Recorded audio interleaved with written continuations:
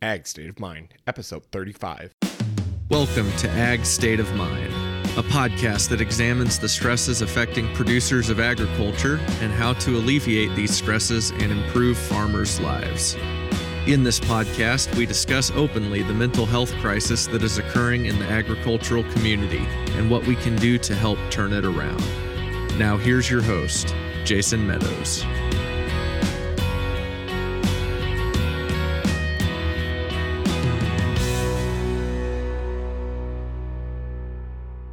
Hello and welcome back to Ag State of Mind. I'm your host, Jason Meadows, and we are part of the Global Ag Network. Today on the show, we wrap up our series Across the River, featuring folks from over in Illinois, and I had the pleasure to speak with Josie Ridolfi this past week.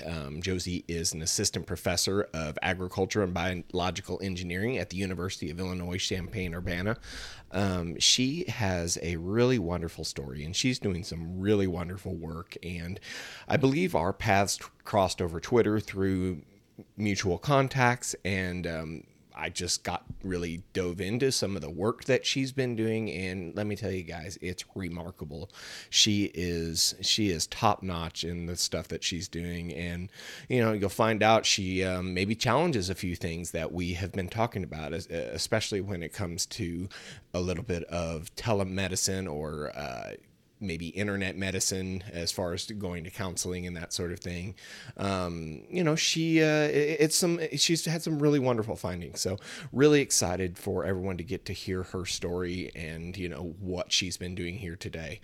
So I really appreciate everyone sticking with me and going through this Across the River series. It's really cool to me to be able to reach out across the river like I did and talk to these girls from Illinois and find out that, they are going through some really tough times over there. Like I've talked about in previous episodes, Missouri's completely open. We, for better or worse, we're moving forward, and kind of Illinois is staying there, with regards to COVID-19 restrictions, and it's tough. I'm sure it's tough for them, and but I just wanted everybody to know that I'm thinking of you, and no matter where you are in the country, I'm thinking of you. We're all in this together, and if you want to reach out, want someone to help you, just reach out to that person, whoever it may be. So again, I appreciate y'all sticking with us, and excited to hear this wrap up with Josie Ridolfi. Josie, thank you for coming on today. I appreciate your time tonight. It's really cool to get to talk to you. Thank you for having me. It's good to be here. Yeah, so I think the first time, I know we've connected over Twitter, but the first time I really dove into some of the work that you've been doing is when I talked to Megan Shassow on a previous podcast, and she had mentioned some of the work, and your name kind of caught my ear when she talked, so I looked it up, and wow, you're doing some really, really great stuff, and congratulations for all the really cool stuff that you're doing. Well, thank you. And thank you for everything you're doing. I think this podcast is awesome. I think bringing attention to farmer mental health is super important, and we need platforms like this and people like you who are willing to talk about it. Well, thank you. Yeah, it's been a really cool experience. So just to start off, I always kind of start the same way, but I want everyone to, if they don't know you, for you to explain who you are, how you grew up, if you were involved in ag, and then kind of what got you to where you are today. Good question. So I am an assistant professor and extension specialist at the University of Illinois, Champaign-Urbana. I've been here for about a year. Before that, I worked at the National Farm Medicine Center in central Wisconsin. And before that, I had lived in Iowa my whole life. So I grew up on a farm in central Iowa, corn and soybeans for most of my life. We had hogs in the 90s, like everyone did, and then got out of that, I think, thankfully. Though that was probably one of the more defining points in my career when I think back, kind of what that meant for our family. I was like a farm kid, and I did 4-H and I did FFA, and as farm kids do, I went to Iowa State University and I majored in ag education, and I was a high school ag teacher for a while, and then I got really interested in farm safety, and I thought, why do so many children get hurt on the farms, and adults? Why do we get hurt on this farm?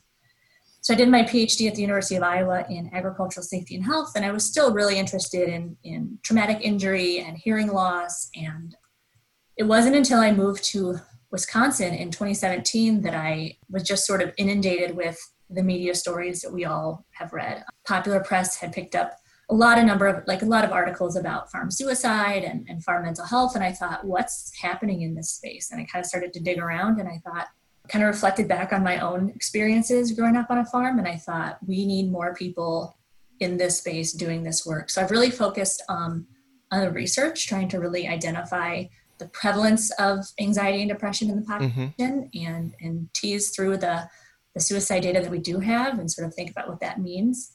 And then think about what interventions are most suitable for the farm population. So I've been from Iowa to Wisconsin to Illinois, so I have a good grasp on Midwestern agriculture, and I really value all of those experiences. And I think as we talk about farm stress and mental health, it certainly contributes to that lens that I think I can see through. Yeah, and you said something there that it kind of piqued my interest. And you're talking about how your family got, you stopped in the hogs like most people did in the 90s out of sheer necessity. And you kind of feel like it shaped who you are a little bit. Did I hear that right? I think it was a very defining moment in our family's farm operation. I tell people I remember, and I don't know if this is something I've fabricated in my mind, but I'm convinced I remember what I was wearing when my dad said, "We're not doing this anymore." Right? And we were pig people. Like, my first men on the farm were like helping to process pigs, and my brothers showed pigs, and that's kind of what we did. And he was a crop farmer also. We're always in Iowa. But then thinking back, I could see, in my role today, I look back on that experience and I could see the stress in my parents, and I could see the hard decisions they were forced to make. And I know some people don't experience that, but I think our kitchen table was the boardroom, and we were a family, and you can certainly feel those emotions as a child. And so when we talk about farm stress and we talk about the people who experience this, I think we'd be naive to not have a conversation around children and how these situations impact them, and being cognizant of that, and making sure that we're doing what's right for children also, in addition to our sort of primary producer group. Yeah, for sure. And that's something else that I remember talking to Megan Shasso about this. We oftentimes do focus on the producer, focus on the primary farmer, which absolutely is important and crucial. But sometimes I think, kind of forget the people who, are indirectly affected, the wife or the husband, whoever, whoever may or may not be an off-farm spouse, the children. Those people are just as affected by this, even though they may not experience the primary emotions. They're still affected by them, and it's really important to focus on them. Absolutely. And I think even beyond that, agriculture is still such an important thread in the tapestry of rural. And so you think about that ripple effect to small business in ag communities, and even we know that bankers carry a burden, right? Because they're denying loans and then they go home with that. And so thinking about how it impacts our much larger agricultural community, in addition to, of course, the primary producer, who certainly is carrying the burden of the stress. Yeah, no, I talk about that often too. Is ag is communities are built around it, So I mean, you talk about that. You talked about the ripple effect, and something goes down, then this goes down. We were talking about, and we'll Carrie, my wife and I were talking about this before you and I hopped on here, and we were talking about the effects of Cardinals closing down the stadium, and how's that going to affect the restaurants, the bars, the parking, the hotels. Same sort of thing in agriculture. It may not, I always use our local sale barn, for example, where my dad used to own, and something goes down there, they're not able to have a sale. Well, that's going to affect the restaurants. There's people who come overnight and stay at the hotels, gas stations, I mean, it's this huge ripple effect. And that's just one, sale barn in South Central Missouri, I mean, not these huge crop farms up north. So it's just, it's a very far reaching, and something I don't think until now, for me at least, that I've really thought much about. Mm-hmm. And I think thinking about how connected we are only underscores the importance for like community mental health intervention, right? And like making sure that a community is prepared and not just training one or two people or making sure that there's one person in the community who can help, making sure that there's community capacity because we're all connected. Yeah, absolutely. And you led into, what I was going to talk to you about next. And that's about your work you did up in Wisconsin. And you did this study. And you talked about how producers want to have that face-to-face connection. And I've talked about this before, thinking that maybe one of the key steps to ending the rural mental health crisis, or at least helping with it, is getting more telemedicine or more access to broadband internet, which obviously we were talking about too, because of my poor internet here. But, I think some of your findings, I mean, not saying that that's not true, but maybe challenges that a little bit in saying that farmers want more one-on-one real person interaction. So, I mean, what did you extrapolate from your data? I think you did a nice job of summarizing it. So we surveyed farmers in Wisconsin, and we identified who and how you want your mental health information. We were preparing to train ag professionals in mental health first aid. We'd received some money and we were going to do mental health first aid trainings because we had heard from bankers. I want to be trained. I feel like I have to have these conversations and I don't feel prepared. And we said, that's great. Like, let's make sure that you're the person who should be sending the message and communicating this with farmers. So we surveyed farmers in Wisconsin and we said, who do you want your information from and how do you want it? And just like you said, the people they want mental health information from are their closest circle. Their friends, their families, or their trusted health professionals. And sort of those people in between, the ag banker, no. The attorneys, no. Which, when you really think about it, that's not that surprising. Do you want to get like mental health advice from your attorney? No. Of course not, yeah. Your accountant, no. Your salesman, your seed salesman, not really. So it's kind of the people that are closest to you and furthest from you that you'd really want to have those conversations with. And then, like you said, they still really value face-to-face communication. And I think that was a little surprising. And I was most surprised at how unpopular hotlines were, because we see a lot of talk about hotlines and right. momentum behind hotlines, and how even teletherapy options weren't super popular. However, I think there's a caveat there, and that's that we have to realize our sample the mean age was 58.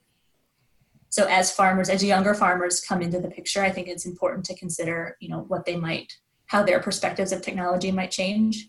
And we didn't ask a really important question, which was, do you have access to broadband and the necessary internet capabilities to deliver telehealth? Because it's very possible that they said, we're not interested in telehealth because we can't even watch YouTube, right? So it certainly raises interesting questions about the need and the potential for broadband, and then the opportunities for telehealth.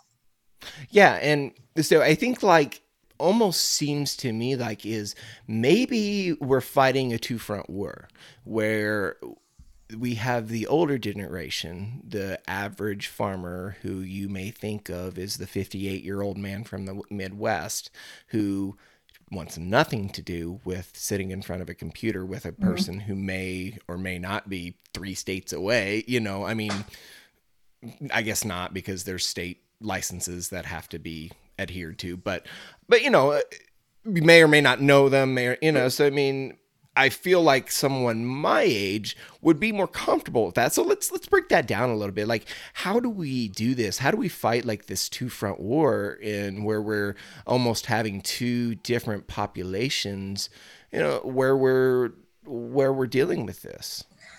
That's a good question. And I think we have to have this sort of multimodality approach. Younger people, and we'll call them what they are, millennials, the first generation, right? We are pretty tech comfortable, right? And even beyond that, we're pretty comfortable talking about mental health. It's a generational change that's coming as younger people come to adulthood. So I think there's opportunity for telehealth, and there's a need for those sorts of things. And then I think there's also a need in targeting what you might, what we consider the traditional farmer, somebody who's very self-sufficient, who is very independent.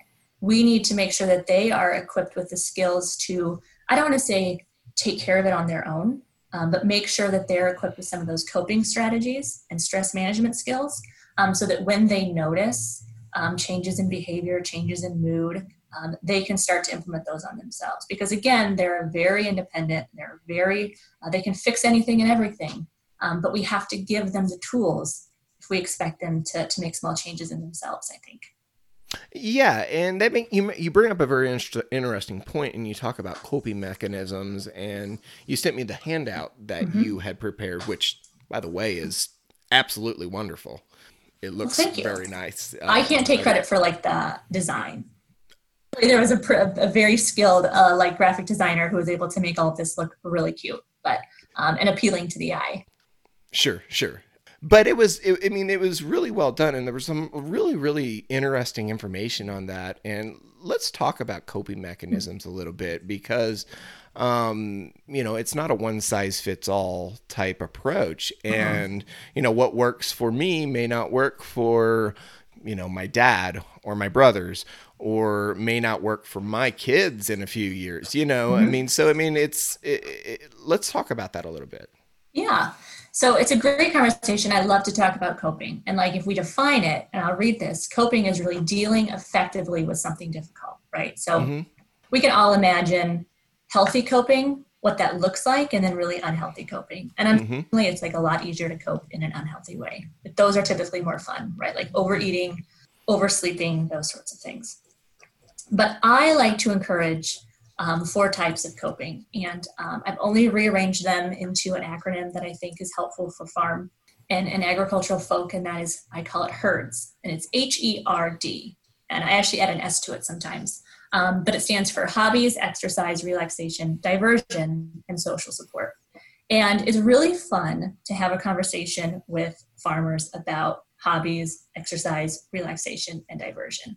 And I keep it really conversational. I ask, honestly, how many of you have a hobby? And a few people raise their hands, and I say, no, farming can't be a hobby. Like, your job cannot be your hobby.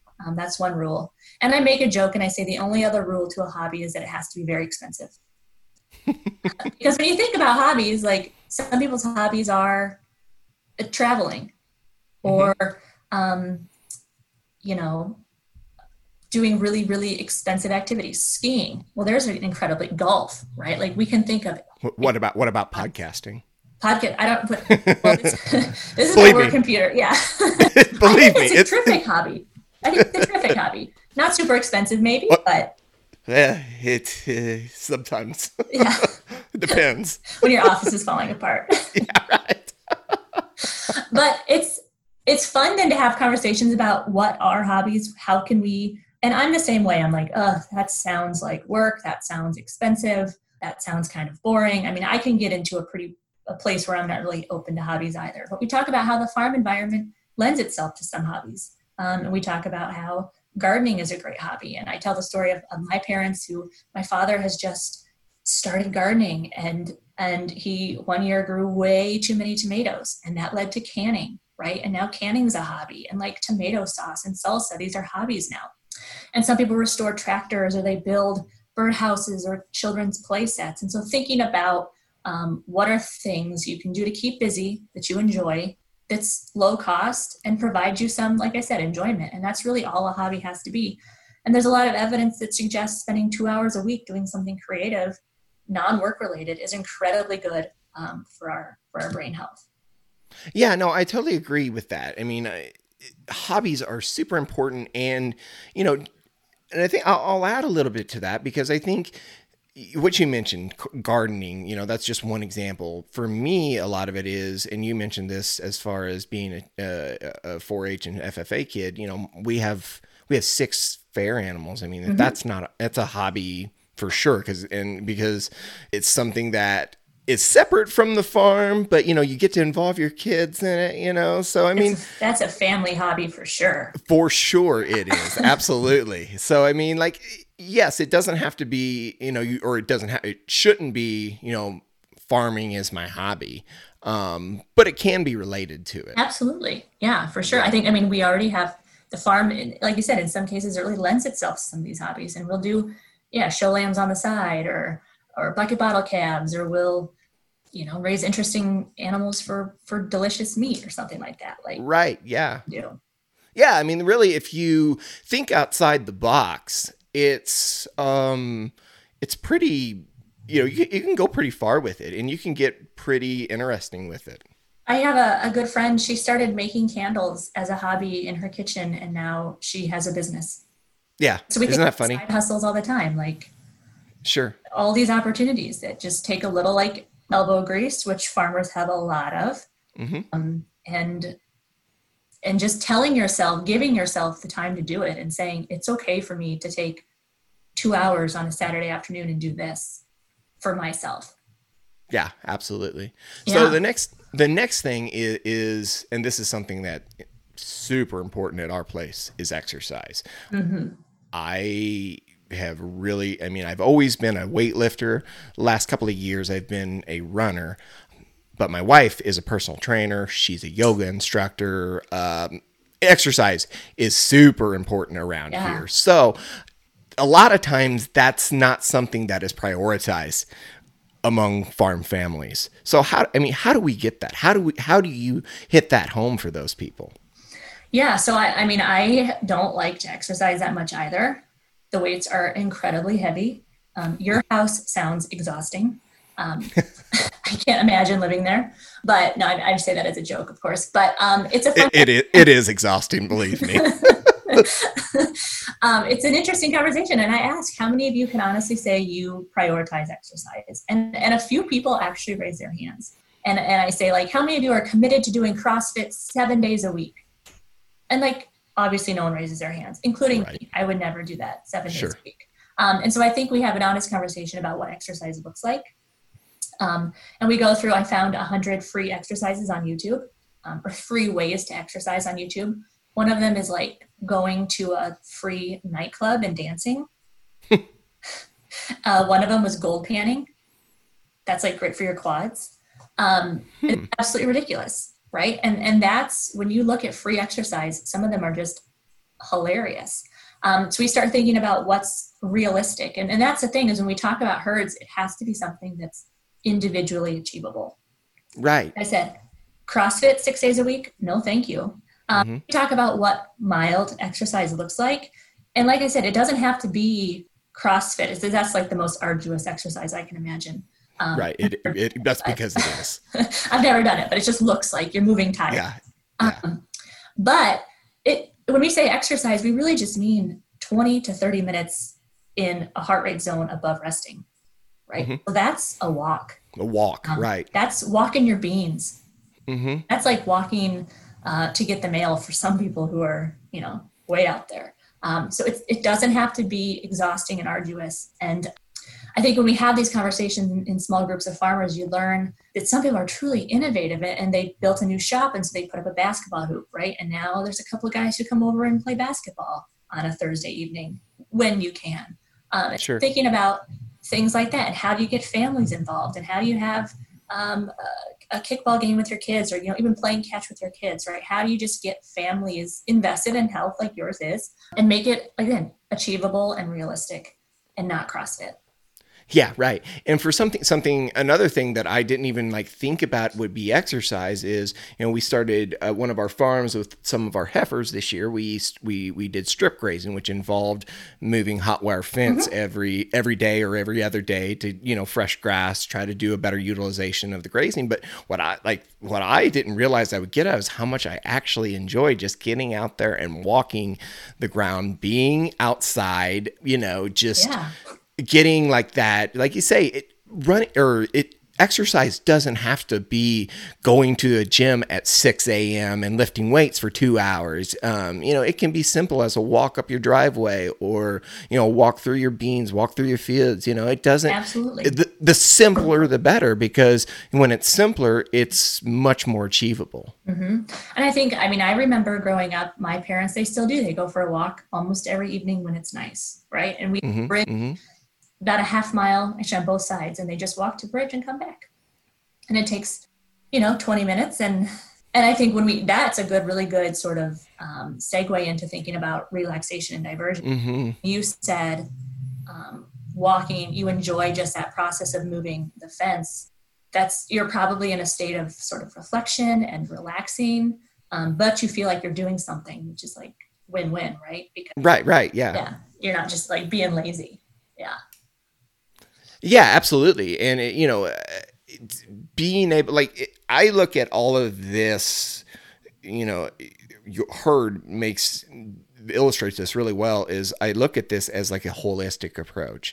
And over the last several years, I've really tried to make those kind of approaches in my life where everything is holistic and everything is, one part of my life affects the other part of my life, and, the way our hobbies and our exercise, that definitely relates to how we relax, or us being able to relax affects the exercise and the health. The hobbies. So I mean, it's all an all-encompassing thing.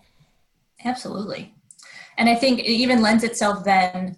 And I think showing cattle is like a great example, because if you have cattle, which I know you have, that can be a workout.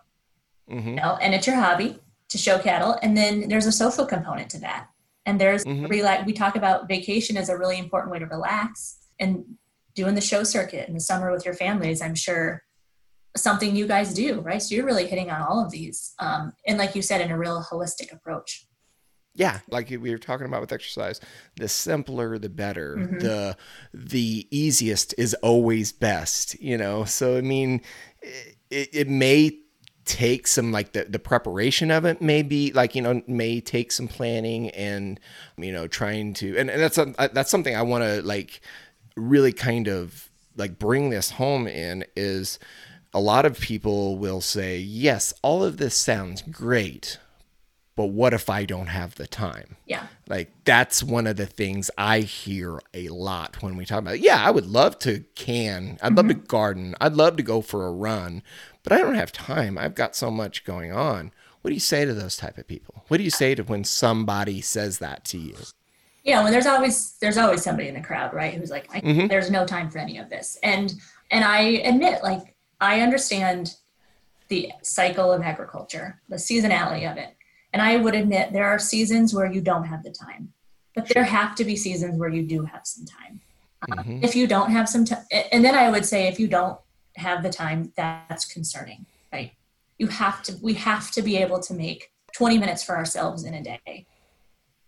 To do something besides work, because then you're going to have much more complicated health conditions if we don't prioritize ourselves in some sense. Yeah. And I always talk about, it's a proactive versus reactive type of mentality. And, it's way easier to prevent a problem than it is to treat one. It's so like, one of these things I remember saying, because my dad was a smoker, and like one of the things I used to hear saying, like, one of the easiest ways to quit smoking is to never start. And I mean, that's you can use that same sort of mentality to think about this sort of thing, in that, yes, I mean, maybe it doesn't feel like you have time, but it's so much easier to enjoy your life and be happy than to, be stressed out all the time and, make life all about work, all about farming, all about that part of it without, adding some diversification there. That's what I like to talk about, is diversify your life, diversify your personality. And that's so brilliant, because we told farmers for the longest time, diversify. The key to succeeding in agriculture. And this is no different. You have to diversify your life. That's the key to succeeding and staying healthy and happy, I think. Yeah, I think that's absolutely applicable. Awesome. An ounce of prevention is worth a pound of cure. That's what we say. Yeah, exactly. Yeah. I mean, my wife always gets me with this, because there's always a gate left open or, something. So there's cows in the yard or running down the road. I mean, that happens a lot more than I'd really like to admit around our place. And she's, that's her things, like, an ounce of prevention is worth a pound of pain. Yeah. So she always, that's like one of her key go-to sayings It's She still knows it gets applicable. under my It's skin perfect. too. Yeah. So, well, very cool. Well, Josie, I really appreciate your time here tonight. I want to be respectful of it. I know you are a busy woman. We've both had busy weeks here, We have, so yeah. it's been really great to be able to see you for one and talk to you. And you are such an asset to this space and getting people to talk about these things more and making it okay, getting it out in front of people at places that are comfortable to them. So congratulations to you. You're doing a wonderful job. Well, thank you. I appreciate that. And I think you're doing a wonderful job also. I think we have to have as many people advocating for mental health as possible. Yeah, we absolutely do. And, I think a lot of people feel like they want to be like, they're in this rush to be this first person who does something, or they want to be the go-to person in this. But in reality, it's an abundance versus scarcity mindset. And, the more people we have pulling on this rope, the easier it's going to be for each one of us. So it's super important that we all work together on this. I agree completely. I would hate to be doing this alone, right? Like, could you imagine? That'd be so much work. So much work. I know. Work. And yeah. It's too important to have one person working on it. Right. And I think about like my podcast, like if there was nobody else doing this kind of work, how hard would this be? But like, thankfully it's been super easy because I've been be able to talk to so many people, and it's honestly refreshing, and it's given me a lot of hope for the future of agriculture, because there are so many people pulling on this rope. Absolutely. I think there's going to be really exciting things happen in the next couple of years in terms of programming and research and what we're able to provide our farm families. Yeah, I totally agree. Yeah. So where can people find you online if they want to get in contact with you and find out some of the work that you're doing? Absolutely. So I'm, of course, on all the social medias. My name's Josie Rudolphi. On Twitter, I'm just Josie_Rudolphi. And then you can contact me by email at any time. My email is josier@illinois.edu. Perfect. Very cool. I've got to ask, what college did you go? You went to Iowa State, I went to Iowa State. You went to Iowa, and now you're at University of Illinois. So I'm very confused. Yeah. That's and you were in Wisconsin too. I mean, is there like some kind of like punch card for the Big Ten or what? I joke I'm on my Midwestern tour, but not very many people don't always laugh at that. They're like, okay, well, you just look a little like lost, if you're being honest. So I'm a Cyclone. I have always been a Cyclone, right. But I mean, I appreciate. I was one of the few people in Iowa who really went to Iowa and Iowa State, and I appreciate them both for what they are. But if the Cyclones play the Hawkeyes in anything, I'm in the Cardinal and Gold for sure.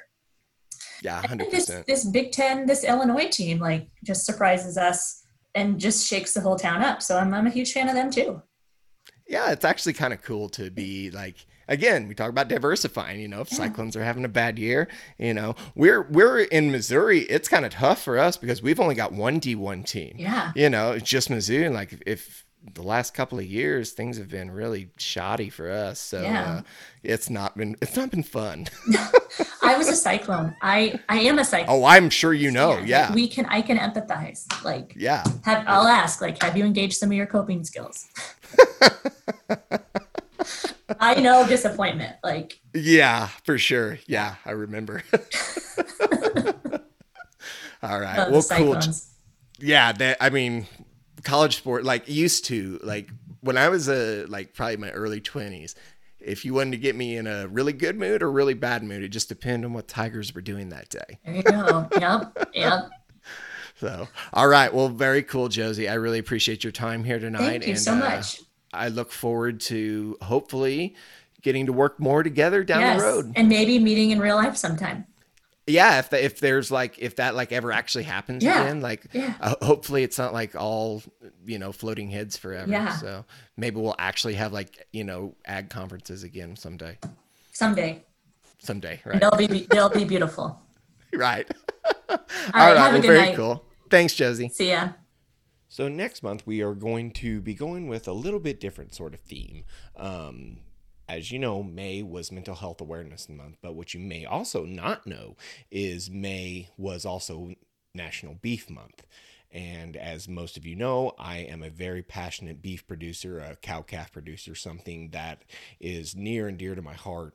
It is my role in agriculture. So we are going to be taking the month of June and speaking directly to beef producers about how COVID-19 has been impacting them, how maybe they have changed their ways a little bit, maybe how they've stayed the same. I'm trying to get a number of different perspectives, and this series may spill over into July a little bit. I'm not sure. I've got several people already recorded and lined up for this, but I've also talked to several other people, and this may go a little bit further. So I'm not exactly sure how long this series will run, but it's going to be at least through the month of June. So next week we are talking to my friend Ryan Goodman. You may know Ryan as the Beef Runner on Instagram and Twitter.